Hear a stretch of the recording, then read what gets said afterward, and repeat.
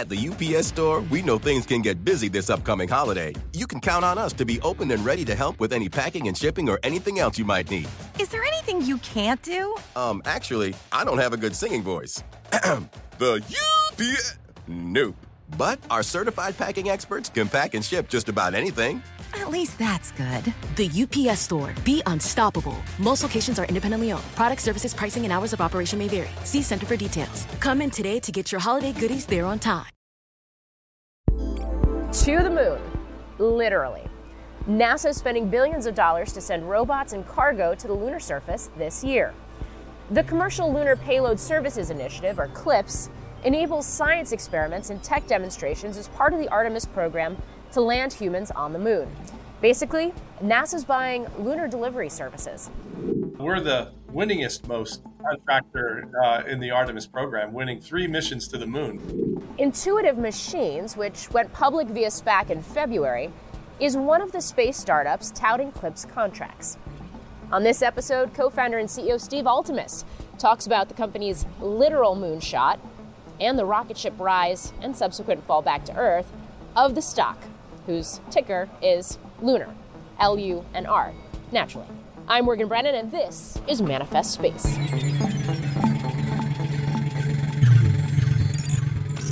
So you recently went public. I want to get into all of that and the details around that and why the decision to do that now. But first, I guess a little bit of background on Intuitive Machines. Yeah, we been a engineering company. We founded in 2013, and it wasn't until we were inventing things for oil and gas, for the healthcare system, and for aerospace, because those are the major industries here in Houston. We jumped out of Johnson Space Center, NASA's Johnson Space Center, in 2013 and started the company. And it wasn't until 2018 when the national policy concerning space changed, and they basically determined that the moon would be of strategic interest and that the United States should do everything in its power to accelerate the U.S. return to the moon, and in a sustainable way. And that's putting boots on the moon. And so once that policy shift changed, we pivoted the whole company towards going after and focusing this company, Intuitive Machines, on building the critical infrastructure needed around the moon, in and on the moon and around the moon, to support humans in the future. It's in our DNA. We were NASA human spaceflight engineering for forever, it seems like, and in our DNA, it was just, we were compelled to shift the company towards that national strategic interest. And you already have contracts with NASA. You're part of the CLPS program, for example. Oh, yes. We're the winningest most contractor in the Artemis program, winning 3 missions to the moon. So we're planning to fly in June of this year, November of this year, and April of next year. So we have an annual cadence of missions, 3 in a row. The first 2 going to the South Pole of the moon for NASA, which has never been done before by any government or any other organization. So we're very privileged to have the opportunity to fly to the South Pole.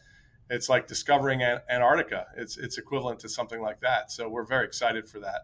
And the vehicle's coming along nicely. The whole program is shaping up to be a success.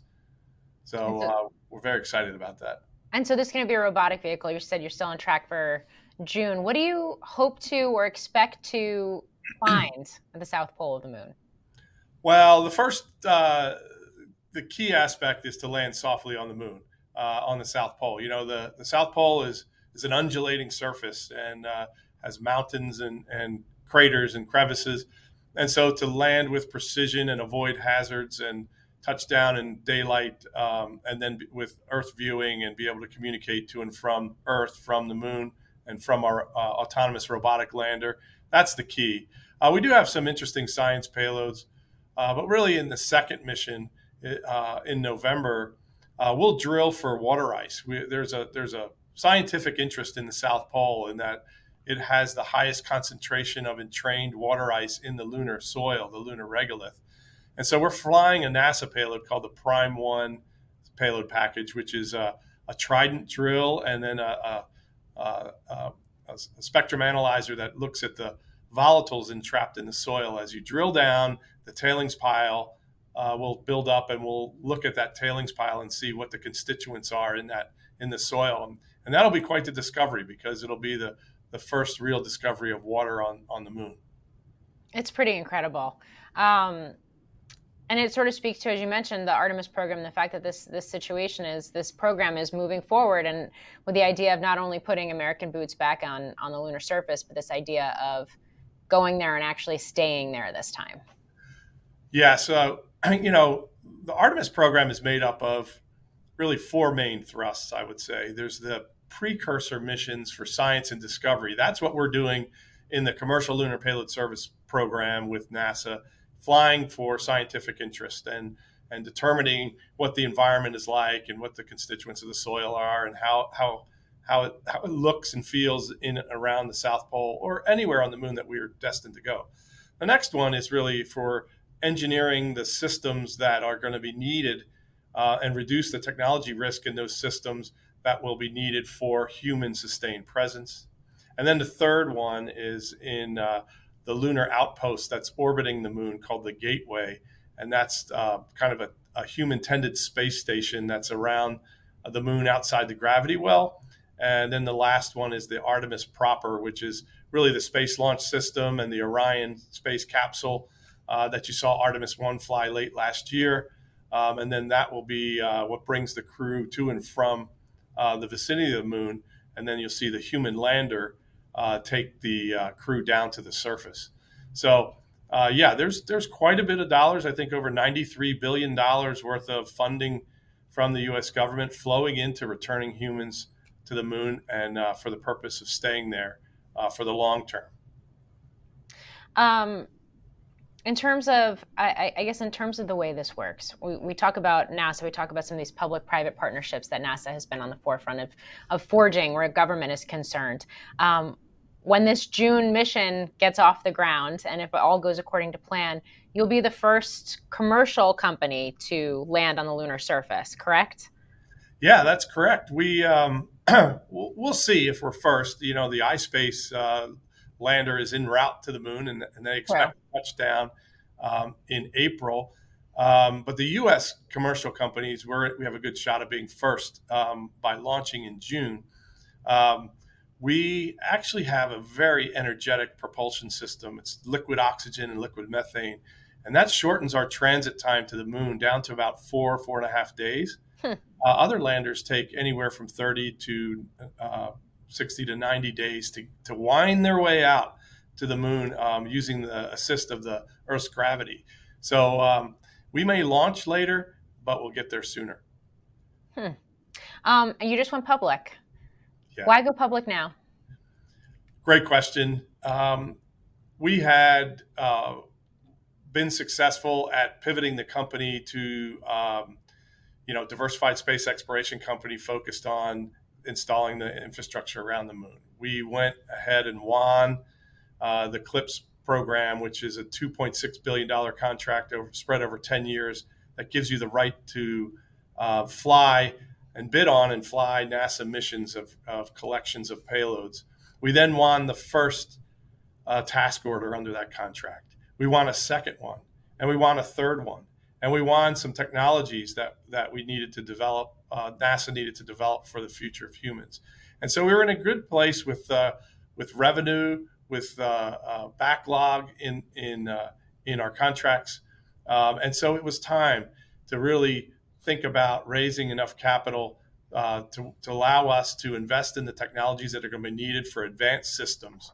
And so with enough backlog on the books, and with the opportunity to raise the capital that would fully fund the business to profitability, it made a lot of sense. We weren't actually trying to time this market at all. The market's been not so favorable to de-SPAC transactions after 2021 or so, and in 2022. But it was the right time for us. And there's an urgency about returning to the moon. And, the executive policy, the national space policy to accelerate the U.S. Move towards sustainable human presence on the moon was really important to us.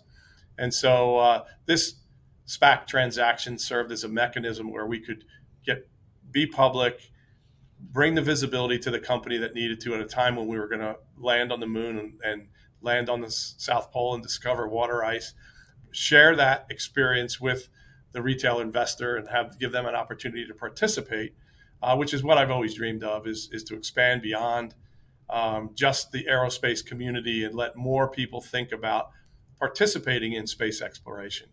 And so it just made a lot of sense for us, and we're on our way. Very exciting. Do you think, I mean, clearly if you just went public, you probably do, but do you think that the general public and the investor base, and not just institutional investors, but to your point, retail investors too, understand more now about space and commercial space in the sector than they did even just a few years ago? I think so. I think there's been a lot of commercial activity. NASA has been moving away from the government-run monolithic programs of the old days, like Apollo, and even the international partnerships like in Space Station, and moving towards a public-private partnership you brought up, where NASA buys a service from a commercial company. We like that model. This non-traditional procurement or acquisition model is very effective. It gives us an opportunity to leverage our innovation and our agility as a company to move faster and help the U.S. economy and the U.S. government move back to the moon. You see it in commercial cargo resupply to the International Space Station. That contract's set up that way. You see it in the commercial crew flights to the space station, by SpaceX. And so the model seems to be working. And moving forward now with the moon, and we talk about how do we get back to the moon in a sustainable way, we're now doing it in partnership, commercial entities and governments going back to the moon. And so it's quite an exciting time. I think the general public is realizing that. And what I really want to do is let them know that the moon is upon us. We're actually building landers. We built a whole lunar program. We're putting communication satellites up, data relay satellites, navigation schemes around the moon. And so while we're thinking about it, it's important that the general public realize that that's today. It's not science fiction in the future.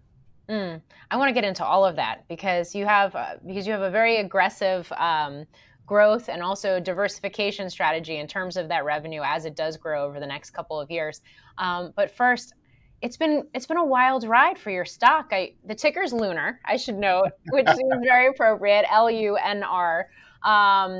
But it's been a wild ride. I mean, at one point after the de-SPAC happened and you were officially a public company, stock shot up more than something like 1,000%. And I just wonder what your reaction was to that, given the fact that it's been a very intense first couple of weeks of trading. It's been quite exciting times. I could be, very, very humble and put my head down and say, we're all about executing and trying to get our missions off the ground and it'll speak for itself. Well, that will, and we're confident that that's going to occur. But it was exciting. We came out, at $10 and the stock shot up, and it seemed to be driven by the retail investor, which is very exciting because I want more participation from the general public in space exploration as a personal goal of mine. So that was good, but I try not to watch it and to keep our heads down and try to work on the things that are going to make us successful, and that is executing on the plan to deliver, a trained team, a lander that's ready to fly and ship to the Cape to fly on a SpaceX Falcon 9 rocket, get that off the ground and touch down softly on our first mission, with the second mission right on its heels, being developed and built here in Houston and deployed in November to the South Pole again on a Falcon 9 rocket. So a lot of work in front of us, and as we execute, that'll be reflected in hopefully a positive way in our stock price. Yeah. So you're anticipating, it looks like $88 million in 2022 in terms of revenue, $300 million in 2023, $759 million in 2024. And as I mentioned, while most of that is from lunar access services right now, you have these other businesses that are going to start contributing to that top line over these next couple of years too. I guess just break down for me why you feel so comfortable about growing so quickly and that you can bring these businesses on so quickly. We have a well understood and transparent or line of sight to real revenues through planned procurements from the government. We participate in those, and we have had significant capture activities for some of those contracts ongoing for some time now, over a year.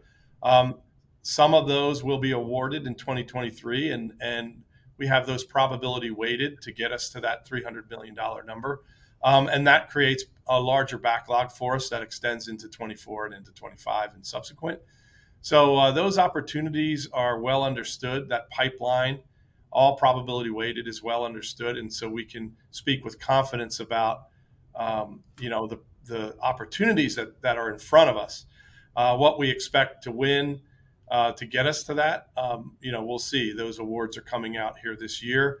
And we expect announcements shortly. Some of them during the SPAC process we've actually won, and so we did win an engineering and science technology contract with the Johnson Space Center. We did win portion of the lunar spacesuit development. All those were not in the plan when we started, and so there's considerable upside for us, and we're fairly confident we're going to meet or exceed the expectations here for 2023 as we move forward in the year. So, that's kind of where our optimism comes from, and our ability to know this customer, NASA, and expand into Space Force, and that diversity of customer, and then also with international partnerships. Now that we're flying, and as we touch down successfully on the moon, the international partners have shown keen interest in wanting to fly their payloads to the moon and are talking to us. So we're speaking to people in Australia, Japan, the United Kingdom, as a few, Italy, and all of those are interested in flying some form of rover or payload or orbiter in and around the vicinity of the moon, and we can be that delivery service for them. What's the long-term plan? I mean, right now it's the moon. You're focused on the moon, and over the coming years it's the moon. But I mean, are you thinking about Mars development and colonization eventually? Are you thinking about other types of ways that your technology and your prowess can, create, can go to other business models or other aspects of space as well? I guess what's the long-term vision? Yeah, that's a great question. If you think about it, I say this often is we're kind of like an expeditionary force, right? You land softly and establish a beachhead, immediately establish communications. And so from there, you'll establish navigation. And then you start to bring up logistics and supplies to support the humans. And then you support the human development of human systems. So all of that's in our plan. And what I hope is that starting with the moon, we develop a blueprint for how to commercialize a celestial body. So if we can then take that model that's been demonstrated, proven, created around the moon to establish that infrastructure, it's certainly extensible to celestial bodies in the solar system. So as we think about Mars, as we think about the moons of Mars, or we think about other planets and moons around other planets, that's where this kind of goes in the long run. So, that's really the long-term kind of idea. But in the near term, what we're doing is, like I said, we have landed access services to bring that transportation leg. We have a lunar distance ground communications network established in 6 different countries around the world to give us line of sight communications with the moon 24 hours a day, 7 days a week from Earth. We have plans on mission 2 and 3 to deploy data relay communication satellites. And then subsequent missions, part of the proceeds from this transaction, will actually help us purchase additional communication data relay satellites. So we'll have a constellation of data relay satellites around the moon that will then be able to communicate 360 degrees around the moon, not just line of sight with Earth. And we add to that position, navigation, and timing, or navigation services. So think about the first lunar positioning system that goes in and around the moon. Now you have that basic infrastructure. Today, we're building infrastructure in a design study to put a power station, a nuclear fission surface reactor power station on the moon with the Department of Energy and NASA. Later this year, that design contract will be competed for a development contract, which we'll bid on. So now you have the utility of power systems to support humans. And so that's kind of the incremental steps in the near term to feed this broader blueprint that I'm talking about commercially establishing this infrastructure. I do have a plan to bring back lunar material from the moon back to Earth, and we'll invest in the technologies for Earth entry, sending an Earth capsule back to Earth through the atmosphere, and solve those technology hurdles in anticipation of lunar material return missions of the future. Okay, I have to ask, why does that matter so much? And how does it dovetail into the entire conversation around why returning to the moon and having a permanent presence on the moon matters so much? Well, we know already that from hyperspectral imagery of the moon that there's the high possibility of entrained water ice in the lunar soils. What other minerals, metals, what other things from the solar system are on the moon, having been bombarded for billions of years? What is the moon made of? And there's certainly interest from the scientific community to bring material back from the moon for study. The small amount of material that was brought back during the Apollo days only piqued the curiosity of scientists. And so we think bringing materials back is important in terms of how you live and work on a celestial body in the future. So learning how to crack the regolith into its constituents, harvest or harness the power of the regolith, all can be learned by bringing material back from the moon and studying it on Earth. And so that's kind of our goal. We think there's a scarcity value of that material. There's an intrinsic value in whatever's is making up that sample or that material return. And then there might be extrinsic value in what can you make with that material. So that's our interest, and we think that's necessary. We see that telegraphed by the National Science Foundation in that they included in the decadal survey the compelling mission to bring back samples from the moon. And so we're responding to what the interests are from the science community. I got to think there's going to be a lot more interest than just the science community, depending on what's in those samples that's coming back. Right. Yeah.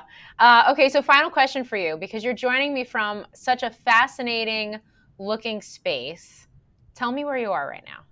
I'm in Southeast Houston, Clear Lake, in our Nova Control Command Center. This is a command center in a typical office building that we designed and built. And we are connected with our command consoles here globally to our large aperture parabolic communication dishes around the world. So those dishes communicate with our lander en route to the moon and all the way out to lunar distance. And we bring data to and from the lander en route and back to this command center. And this command center then can send that data to our principal investigators, to the NASA payload scientists and our commercial payload participants. So it's very exciting. We're doing training in here every week, practicing control of the spacecraft and operating the spacecraft and conducting this mission.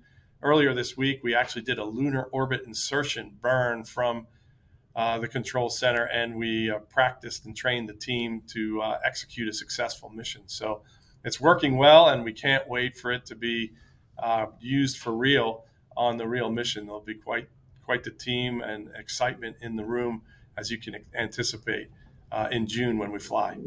That does it for this episode of Manifest Space. Make sure you never miss a launch by following us wherever you get your podcasts and by watching our coverage on Closing Bell Overtime. I'm Morgan Brennan.